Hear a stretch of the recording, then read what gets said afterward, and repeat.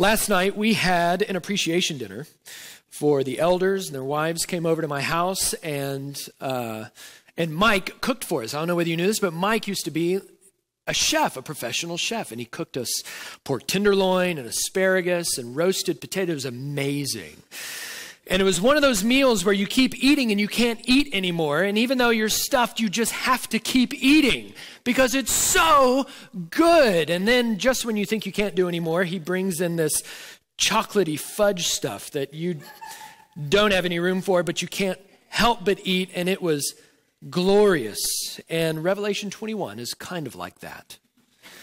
It is a feast, and today it is going to be full all kinds of foods from all different parts of the food groups, that is, different parts of the Bible. And so you may feel at some point that you just get stuffed and you can't do anymore, but you got to keep eating because it's so good. And that's what we're going to do this morning. You know, it's interesting. Of all of the world religions, Christianity, though, is certainly true and all others are false, has the least amount to say about what awaits us in heaven or in the afterlife. We don't really know what it's going to necessarily look like or feel like. We don't know what the nature of our relationships are going to be. We do know from Jesus' teaching that there won't be any marriage. He says that we will neither be married nor given away in marriage. And the reason for that, as we see in Ephesians chapter 5, is because marriage serves as a shadow of a greater reality to come. It reveals the mystery of the gospel. And so it's not any small thing that when we open up to Revelation 21, what we find is the church. What we find in Revelation 21, according to verse 9, is the bride, the wife of the Lamb.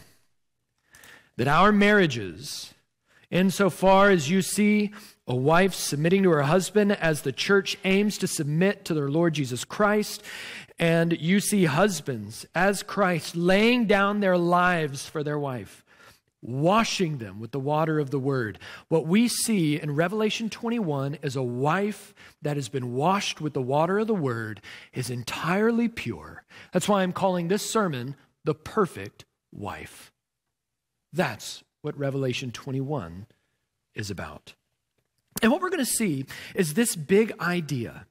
It's my sermon in a sentence. The big idea is this, and you have it on the back of your bulletin, and you can follow along with the outline as well. That in the new creation, the bride of Christ will be perfectly glorious, safe, and holy. That in the new creation, the bride of Christ will be perfectly glorious, safe, and holy. And we're going to see this flesh itself out in three different points. First of all, we're going to see in verses 9 to 11 that we will be glorious. And then we're going to see in verses 12 to 14 that we're going to be safe. Then finally, we'll see in verses 13 through 21, we will be holy. Those verses in 22 all the way through 27 just echo the truths that we find in verses 9 through 21. That's why I have them coupled there in your outline. And everything in this passage, verse 9 all the way to verse 27, is really just an extrapolation of the truths that we saw in verses 1 through 8. Of a new Jerusalem coming down from heaven from God. And of God dwelling with his people. And those people are those who have conquered in Christ. They've been given eternal life, and they have a heritage, an inheritance. That is the new heavens and the new earth. And the enemies of God will be judged. There will be no more sin. There will be no more crying. There will be no more pain. All of the former things have passed away. Verses 1 through 8 are an introduction. Verses 9 through 27 are an extrapolation of those handful of verses. It's kind of like a second sermon or a second verse, the same as the first, just with more detail. And that's what we're going to be looking at this morning. Consider our first point here, that we will be glorious. Notice that John opens up. Then came one of the seven angels who had the seven bowls full of the seven last plagues and spoke to me, saying, "Come, I will show you the bride, the wife of the Lamb." And he carried me away in the Spirit to a great high mountain, and he showed me the holy city of Jerusalem coming down from heaven from God. What John is doing is comparing the church to Babylon. If you glance back a couple pages to chapter 17, what you're going to see is the exact same phrase, the exact same structure of the text. Notice this at the beginning of chapter 17. We're not talking about the New Jerusalem here. We're talking about Babylon. That is the world system and of human civilization that is opposed to God. Then one of the seven angels, verse 1, who had the seven bowls, came and said to me, "Come, I will show you." Sound familiar? It's the exact same language of Revelation 21. He says, "I'm going to show you the judgment of the great prostitute who's seated on many waters, with whom the kings of the earth have committed sexual immorality, and the wine of whose sexual immorality the dwellers on the earth have become drunk. And then he carried me away in the spirit." Sound familiar? Same as Revelation 21. Only this time, instead of a high mountain, he carries him into a wilderness. And I saw a woman, just like 21, sitting on a scarlet beast that was full of blasphemous names. And it had 7 heads and 10 horns. And the woman was arrayed in purple and scarlet, adorned with gold and jewels and pearls, holding in her hand a golden cup full of abominations. Appears beautiful on the outside, but is rotten to the core. Also has the impurities of her sexual immorality. And on her forehead was written the name of mystery, Babylon the Great, mother of prostitutes and of earth's abominations. And I saw the woman drunk with the blood of the saints, the blood of the martyrs of Jesus. You see, we've got parallels happening here, both in Revelation 17 and in Revelation 21. We see that John is taken away by an angel to a place. We see also that in that place he is given a vision of a city woman, of a city who is also a woman. Babylon, who is a prostitute, and now we see the New Jerusalem, who is the bride of Christ, his wife. And when each vision ends, John, we see in 17, we didn't go there, he ends up trying to worship the angel and he gets rebuked. We see John doing the exact same thing in Revelation 22. And we're meant to see that these parallels go together. It's a compare and a contrast. What John is doing is comparing the first woman with the second woman. And this second woman in Revelation 21 is unlike the first woman because, as we'll see, the second woman is like Jesus. He says, he took me away, and I saw the holy city Jerusalem, verse 10, coming down out of heaven from God, having the glory of God, its radiance like a most rare jewel, like a jasper, clear as crystal. Revelation 21 is full of imagery, just like much of the book. And we shouldn't take much of it literal, though there will be a literal and physical new creation. This is imagery that is all pointing to the glory of the bride of Christ when God fulfills his promises according to the gospel. And here he says that I see the bride. I see the wife of the Lamb. Who is that bride and who is this wife? She is the holy city Jerusalem coming from God. And she has the glory of God. And look at how he describes it. The radiance like a most rare jewel, like jasper, clear as crystal. The second woman is unlike the first woman, that is Babylon, because the second woman is like Jesus. In fact, if you go back to Revelation chapter 4, what we see is the one seated on the throne, that is Jesus, the exalted Christ.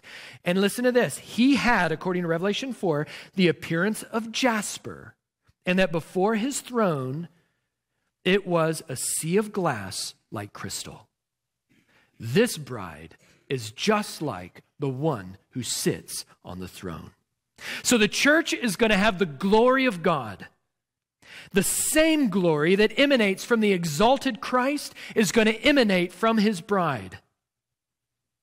It's just like, you may remember Moses coming down from Sinai in Exodus 34. His face was glowing, and it wasn't a fake bake. He had been in the presence of God, and his face shone. And the text says literally, quote, he had been talking with God. But then when he comes down, Moses ends up, you remember, had to veil his face. Because under the old covenant, the glory of God produced fear. Everybody was afraid of Moses. He was afraid of the glory of God reflected in his face. Oh, but Paul, the Apostle Paul in 2 Corinthians chapter 3, He says that you and I, we have beheld a greater glory in Christ in the gospel. That the glory of God revealed in the law of Moses brought fear, but Paul says the glory of God revealed in the gospel of Christ brings freedom. Only Moses' face was transformed by God's glory, and it had to be veiled. But in Christ, we all, every single believer, with unveiled face, beholding the glory of the Lord, are being transformed into the same image from one degree of glory to another. That in the gospel, we are beholding the glory of Christ. Oh, but listen, we don't just behold his glory. We are, according to the Apostle Paul, becoming his glory. The Spirit is right now, in this very moment, for every single one who is united to Christ in his church, he is transforming us into the image of Christ. And right now, that transformation is from one degree to another. But one day, that transformation, Paul says, is going to be complete. And that's what we see in Revelation 21. That the former things have passed away, and we reflect the radiance of the glory of God like a most rare jewel, like a jasper, clear as crystal. We look like Jesus. But I want you to notice that this glory doesn't come from us. Verses 22 and 23, who does it come from? The glory is from the Lord God Almighty and the Lamb. That is who is giving off this radiance, this light. So the sun is our source of light, and the moon gives light by reflecting the sun. But in the new creation, the glory of God will be the source of the light. And his glory will be reflected in the church to such a degree that the sun and the moon aren't even going to be needed anymore. You got to see that Revelation has the most exalted view of the church in heaven, but it also has the most realistic view of the church on earth. If you were to go back to the beginning of the book, for instance, in Revelation 2 and 3, you'll find John's letters to the 7 churches. And in those letters, in the variety of churches, you see some good things and you see some bad things. Some of them had good doctrine. Some of them were really loving toward other people. But you also find that the churches that loved doctrine stopped loving one another. And you found that the welcoming and hospitable churches grew soft and undiscerning and invited in error. The big, flashy, impressive churches like Sardis were impressive on the outside, but they were dead on the inside. There was no spiritual vitality. The rich churches like Laodicea became worldly and apathetic, and the text says, made Jesus want to puke. I'm going to spew you out. On top of that, there's persecution, and there's false teachers, and there's all other kinds of opposition to the gospel, and that is what churches are like, including North Point Church. For every 50 good things that we do, by God's grace, we could easily name 50 things that we could be doing better. How do we have unity in our church without demanding unanimity? Where is it that we can agree to disagree, and how can we even begin to work that out? How do we work out the realities of our diversity? What do we do when our biographies and our ethnicities don't match? What do we do when it seems like sometimes on really important issues, we're just talking past each other? We've got organizational issues. We've got structural changes that need to occur, and it seems like the structures for our ministry are always behind the demands of our ministry.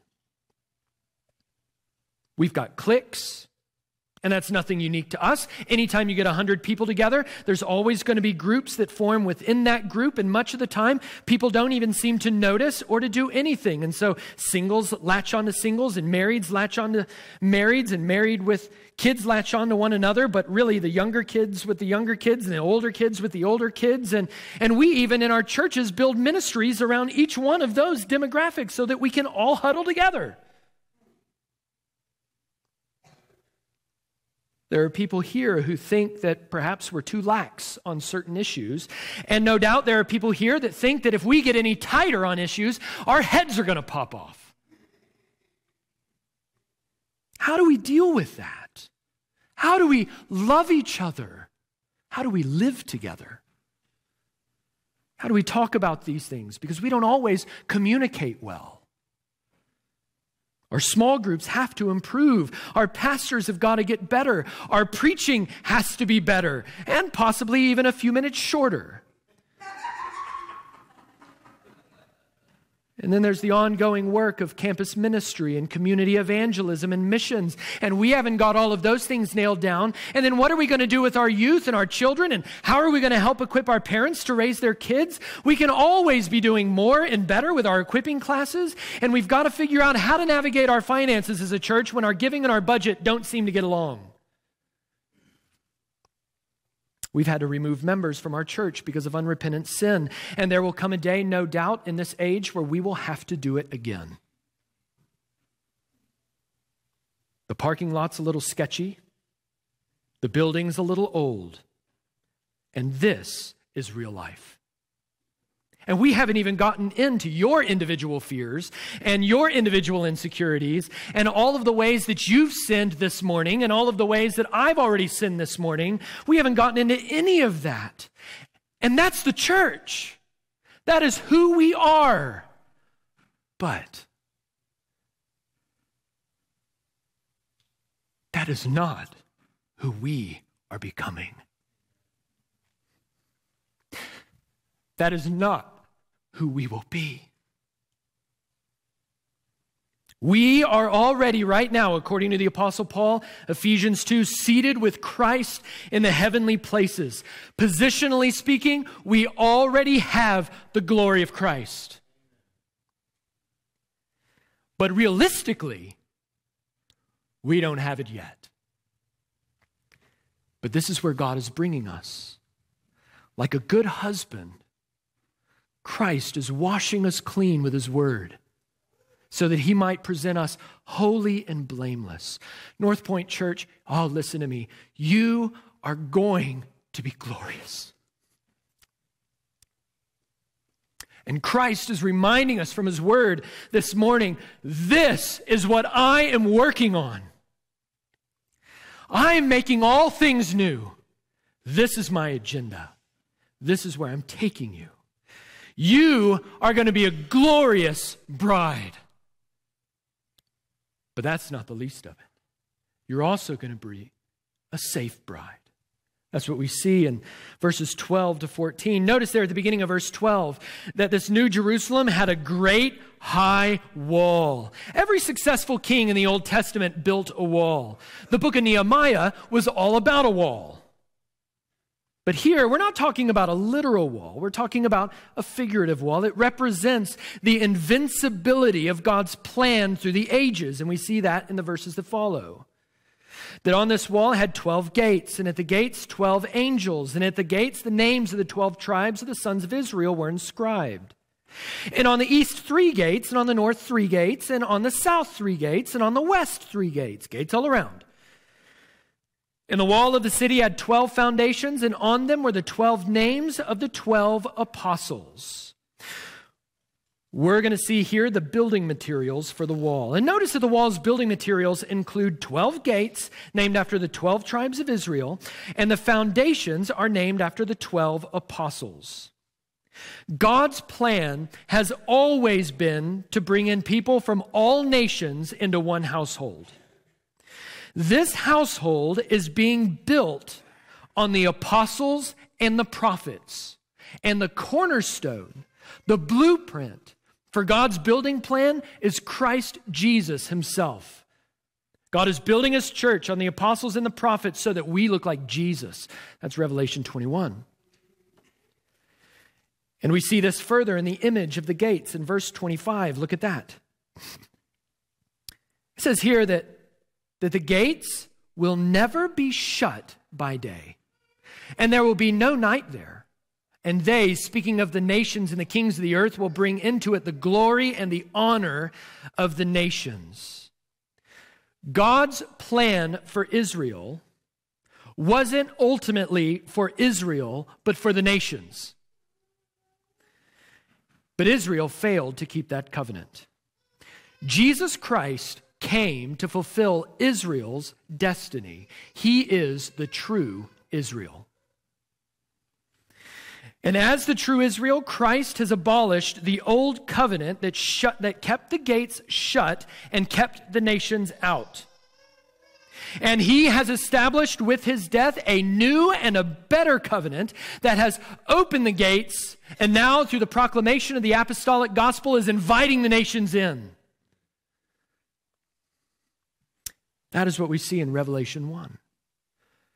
Is the perpetuity and the indestructibility and the invincibility of God's plan to build for himself one people through all ages for his glory, built on the prophets that come from Israel and of the apostles, and the nations coming in to bring glory and praise and honor to the Lord God Almighty and to the Lamb. Think about how much of our world is affected because we can't trust each other. We buy locks, we build fences, we own dogs, we go through security at airports, we require police officers, and we need lawyers. But in the new creation, the gates will never be shut because every threat has been vanquished and every enemy destroyed. The only people who will come through the gates are the kings of the nations to give glory to the Prince of Peace. Isn't that the security we all really want? Isn't that the reason that so many Christians are willing to abandon their faith for the American dream because they need to feel secure? Isn't that really what we long for when perhaps some of us,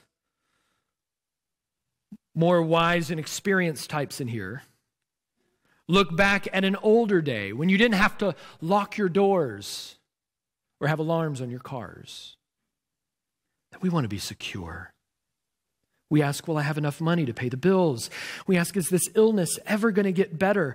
Are my friends and my family going to be okay?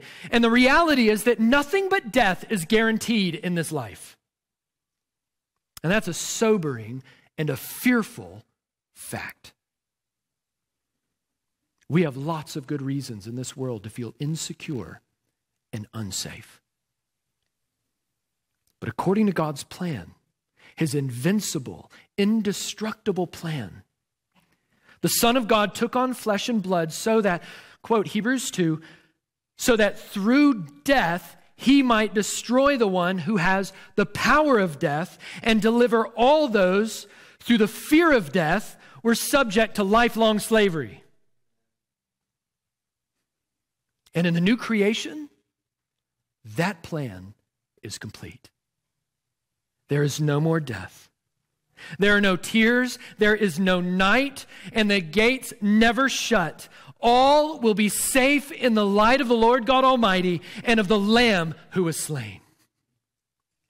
Is that not what we long for? God has promised it in Christ. So we will be a glorious bride, and we will be a safe bride, but we will also be a holy bride. That's what we see in verses 15 to 21. As we noted above, verse 11, that the New Jerusalem, the glorified church, will have the glory of God. And having the glory of God means reflecting the holiness of God. You and I were chosen by the Father in the Son for this purpose, that he chose us in him before the foundations of the world. Why? Here's the reason. So that you would be holy and blameless before him. You were saved to be set apart as holy. The goal of your salvation is holiness. To be presented before the Father by the Son as an adorned bride, holy and blameless. And we're going to see a couple of things. Verses 15 through 17 are going to show us the measurements of our holiness. And then in verses 18 to 21, we're going to see the materials of our holiness. We're going to see the measurements of our holiness, and we're going to see the materials of our holiness. And these are heavenly measurements, and these are heavenly materials. Consider first the measurements of our holiness. Verses 15 to 17. And the one who spoke with me had a measuring rod of gold to measure the city and its gates and walls. The city lies 4 its length the same as its width. And then he measured the city with its rod, 12,000 stadia. Its length and width and height are equal. And he also measured its wall, 144 cubits, by human measurement, which is also an angel's measurement. And that's just to clue you in that these are heavenly measurements. These are heavenly images. These are heavenly realities, that we're not to take them as literally as what we might be prone to take them. They're imaging greater things. And the first thing that we notice is all kinds of 12s everywhere. We saw 12 tribes of Israel in verse 12. We saw the 12 apostles in verse 14. They were related to 12 gates. 12 plus 12 equals 24, and that number 24 symbolizes the totality of God's people across both covenants. That's why we see 24 elders worshiping the Lamb in Revelation 4 and in Revelation 5. These elders represent the totality of God's redeemed people. 12 tribes of Israel plus 12 apostles equals 24. That is the number of the true Israel. But we see more. There's 12 gates in verse 12. Those 12 gates were 12 pearls in verse 21. In verse 20, there are 12 stones. The city measures 12,000 stadia, and its wall is 144 cubits, that is 12 by 12. In fact, if you add up all the 12s in this vision from verses 9 to 27, you would count up 12 12s, including the two 12s that make 144. But then look at verse 16. What's more is this new Jerusalem is symbolically shaped like a cube. It says its length and width and height are equal. How many edges are there on a cube? Answer, 12. There are 12 edges to a cube, and each one of these edges is 12,000 stadia long. 12 edges times 12,000 equals 144,000, and 144,000 is also symbolic for the totality of God's redeemed people, and that's what we see in Revelation 7. Why is this important? Why did I just take you through a math lesson? Because like much of Revelation 21, the numbers aren't literal, but they're symbolic. The totality of God's redeemed people from both the Old and the New Testament will all be holy as God is holy. Verse 27, nothing unclean will ever enter into it, nor anyone who does what is detestable or false, but only those who are written in the Lamb's book of life. The bride of Christ will not have a single blemish or a single drop of impurity. We will be the perfect wife. And that's what we see in the heavenly materials of verses 18 to 21. Look at the bookends of the section in verses 18 and 21. We notice in verse 18 that this wall, it's like pure gold, like clear glass. And then we see the same thing at the end of verse 21. The street of the city was pure gold, like transparent glass. Those are forming the bookends of this section. And the emphasis is on our purity. To have God's glory is to reflect His moral majesty. We will be perfectly pure. There will be no blemish. And in verses 19 and 20, we are to understand the purpose of all of these stones in light of this purity. Look at verse 19. The wall was built of jasper, while the city was pure gold like clear glass. The foundations of the wall of the city were adorned with every kind of jewel. And you're going to notice 12 of them. The first was jasper, the second sapphire, the third agate, the fourth emerald, the fifth onyx, the sixth carnelian, the seventh chrysolite, the eighth beryl, the ninth topaz, the 10th chrysoprase, the 11th jacinth, and the 12th amethyst. In these precious stones, what we see is a new Eden. In Ezekiel chapter 28, Ezekiel describes the king of Tyre and what he looked like. He says, "You were in Eden, the garden of God. Every precious stone was your covering. Sardius, topaz, diamond, beryl, onyx, jasper, sapphire, emerald, and carbuncle." Not all of them translate completely, perhaps lost in translation. "And they were crafted in gold, were your settings and your engravings." Some people think that Ezekiel is using the king of Tyre as a symbol for the devil and his fall. I happen to think that Ezekiel is using the king of Tyre as a symbol of Adam and his pre-fall glory. Either way, Ezekiel talks about Eden as the glory, as the garden of God. And he describes God's original creation as being made up of all of these precious stones. And now in Revelation 21, we have a new creation, a new and better Eden that's described in the exact same way. God has restored the glory of his creation. Only he didn't just go back to Eden. He has made a better Eden. Do you remember what God commissioned Adam to do? He was to be fruitful and to multiply and to fill the earth. That is, to fill it with his glory, the glory of image bearers, those who would reflect his glory all over the world. Did Adam do it? No. He fell short. Sin came into the world, but a second Adam came. And that through him, and through the multiplication of his people, through the proclamation of the gospel, the world is beginning to fill with the glory of God and his true image bearers that are reflecting the image of Christ in the world. That is the church. And here in Revelation 21, we see an even better Eden. We see an Eden as God had envisioned it through the faithful stewardship of the first Adam who failed, but has now been brought back and recapitulated through the second Adam who is faithful. God has restored the glory of his creation. It's a new Eden. But that's not all. The symbolism doesn't stop there, because these 12 jewels symbolically form a priestly breastplate. Israel's high priest wore a breastplate whenever he went into the Holy of Holies where the glory of God dwelled. And that breastplate had the same 12 jewels that we see here. And each jewel had on it the name of one of Israel's 12 tribes. It was over the heart of the high priest, so to speak. And the high priest would wear this breastplate as he went into the inner sanctuary, that is the Holy of Holies, where the glory of God dwelt in a cloud. And he's the only one who was able to do so. He had to be a pure high priest wearing this breastplate with all of these jewels to dwell in the presence of God. And this is all according to God's instruction.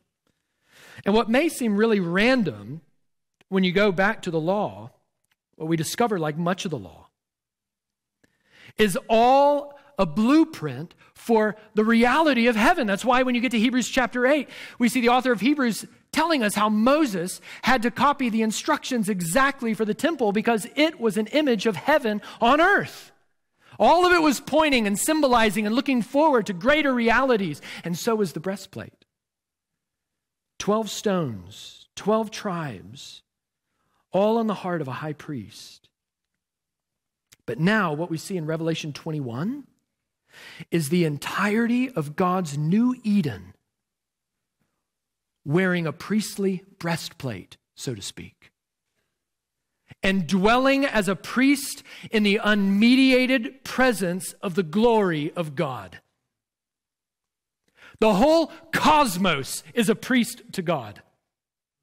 The whole new creation is able to enjoy the presence of the glory of God without mediation. And the glory of God is not confined to any one particular place, but it permeates the whole cosmos. We don't need priests anymore because we dwell in the light of the glory of the Lord God Almighty and of the Lamb. But all of this, of course, is part of a bigger image that we find in Revelation 21, and that is the image of a temple. That's why it's appropriate for Revelation 21 to picture God's bride city, that is the New Jerusalem, as a temple. What was the temple under the Old Covenant? You remember? It was the place where God dwelt among his people. In Exodus 22, God says to the nation that I will meet you there. Where? At the temple, tabernacle. In one sense, God is omnipresent. That is, he is present everywhere, always. But there's another sense in which God's presence was in the temple in a special way. And so we keep in mind that the special presence of God's glory was all according to the promises of the covenant, and that is that I will be your God and you will be my people. That's what we saw last week in verse 3 at the beginning of Revelation 21. He will dwell with them as their God. And so while God is in fact present everywhere, always, he's present in a unique sense with his people in the temple because of promises that he's made according to covenant. Well, God's presence dwelled in the form of a glory cloud over the Ark of the Covenant in the inner sanctuary, which was also called the Holy of Holies. And 1 Kings chapter 6 reveals that the inner sanctuary was a perfect cube, and it was overlaid with gold. There's only one other place in all of the Bible that you find a perfect cube overlaid with gold, and it's Revelation 21. What does this mean? That in the new heaven and earth, we will not enter the Holy of Holies. We will become the Holy of Holies. That's amazing. And that's exactly what Ezekiel saw.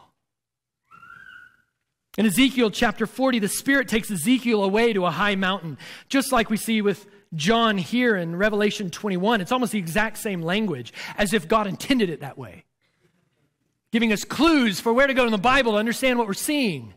Well, in Ezekiel chapter 40, the Spirit takes Ezekiel away to a high mountain, just like John here, and the Spirit shows Ezekiel a temple, just like John. And the Spirit then shows him a bunch of measurements in chapters 41 and 42. It's kind of mind-numbing reading, but it's there and it's inspired by God. Then in chapter 43, Ezekiel sees the glory of the Lord return to the temple. It had left all the way back in chapter 11 because of Israel's disobedience to the covenant. But now he sees a vision, a future vision of God's glory and of his presence coming back into the temple. And in chapter 48, at the very end of the vision, we have the final part. And God says this, it's the last word of the vision. The name of the city from that time on shall be, the Lord is there. That's what John sees. John sees the fulfillment of Ezekiel's temple vision.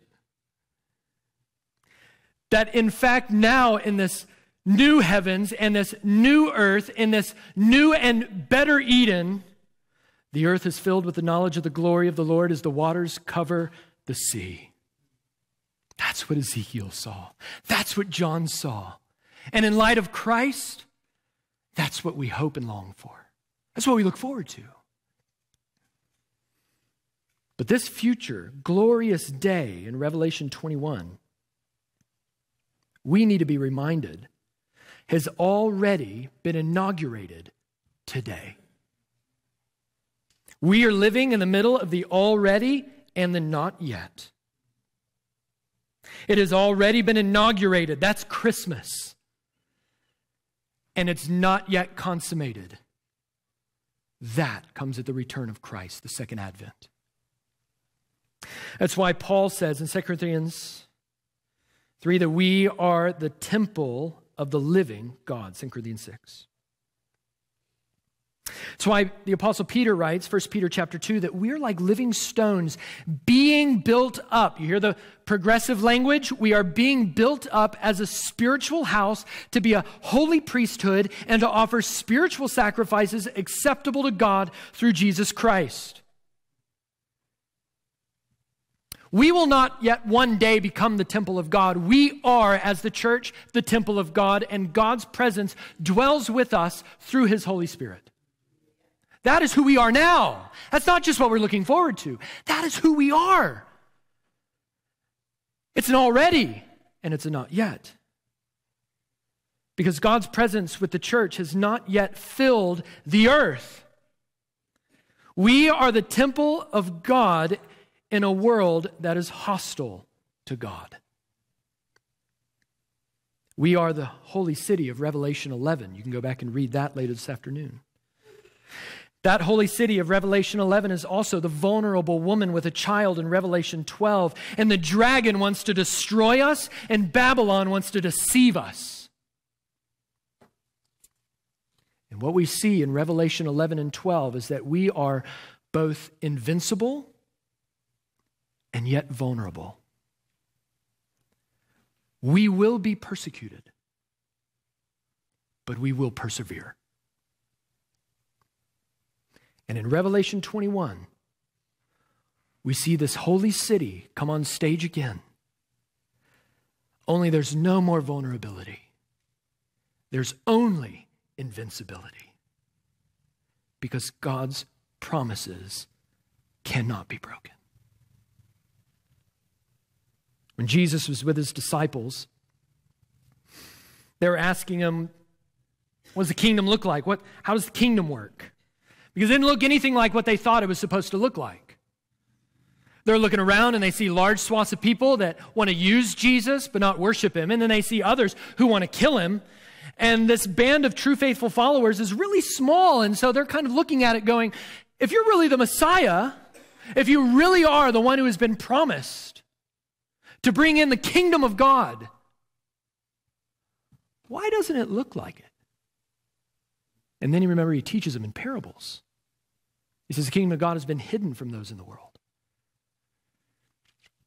And He says, with what should we compare the kingdom of God?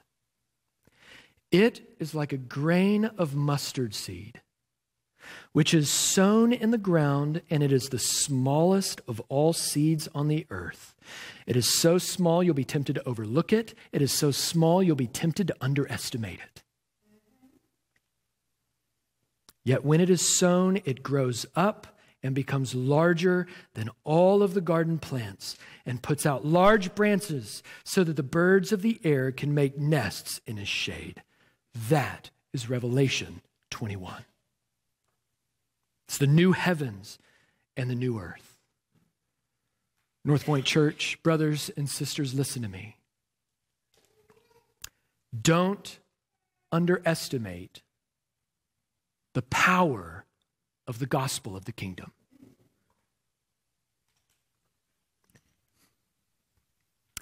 We may seem small and insignificant compared to Babylon. And the dragon can seem so fierce and so strong that we wonder if he will ever be defeated.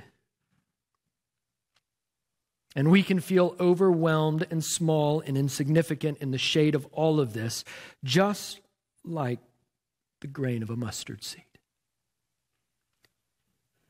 We may feel vulnerable in this world. But the gospel is the most powerful force in the universe. It cannot be defeated. It is indestructible. It is indefatigable. It will never tire. It is invincible. It will not stop, and it will not be thwarted until all of God's plans are fulfilled in the nations. It will not stop until the knowledge of the glory of God fills the whole earth as the water fills the seas. Of course, the image there is there any part of the sea that isn't watery The answer is no. The whole sea's watery. That's what the glory of God is going to be like in the new creation. It looks like a mustard seed now, the kingdom of God. It looks insignificant. You'll be tempted to overlook it. You'll be tempted to underestimate it. But by the power of the gospel, through the power of Christ, all of God's invincible purposes will come to pass. And on that day, Babylon and the beast and the dragon will be gone, and we will be forever glorious, and we will be forever safe, and we will be forever holy as God is holy. And so until that day, we say, Maranatha, come, Lord Jesus.